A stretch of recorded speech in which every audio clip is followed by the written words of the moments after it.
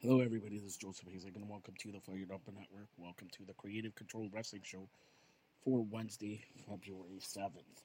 Scott D'Amore fired as TNA president by Anthem Sports.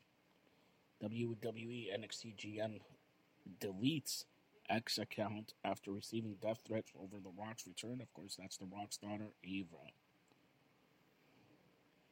Toby Keith, Raw guest and TNA suitor, died at the age of 62 yesterday.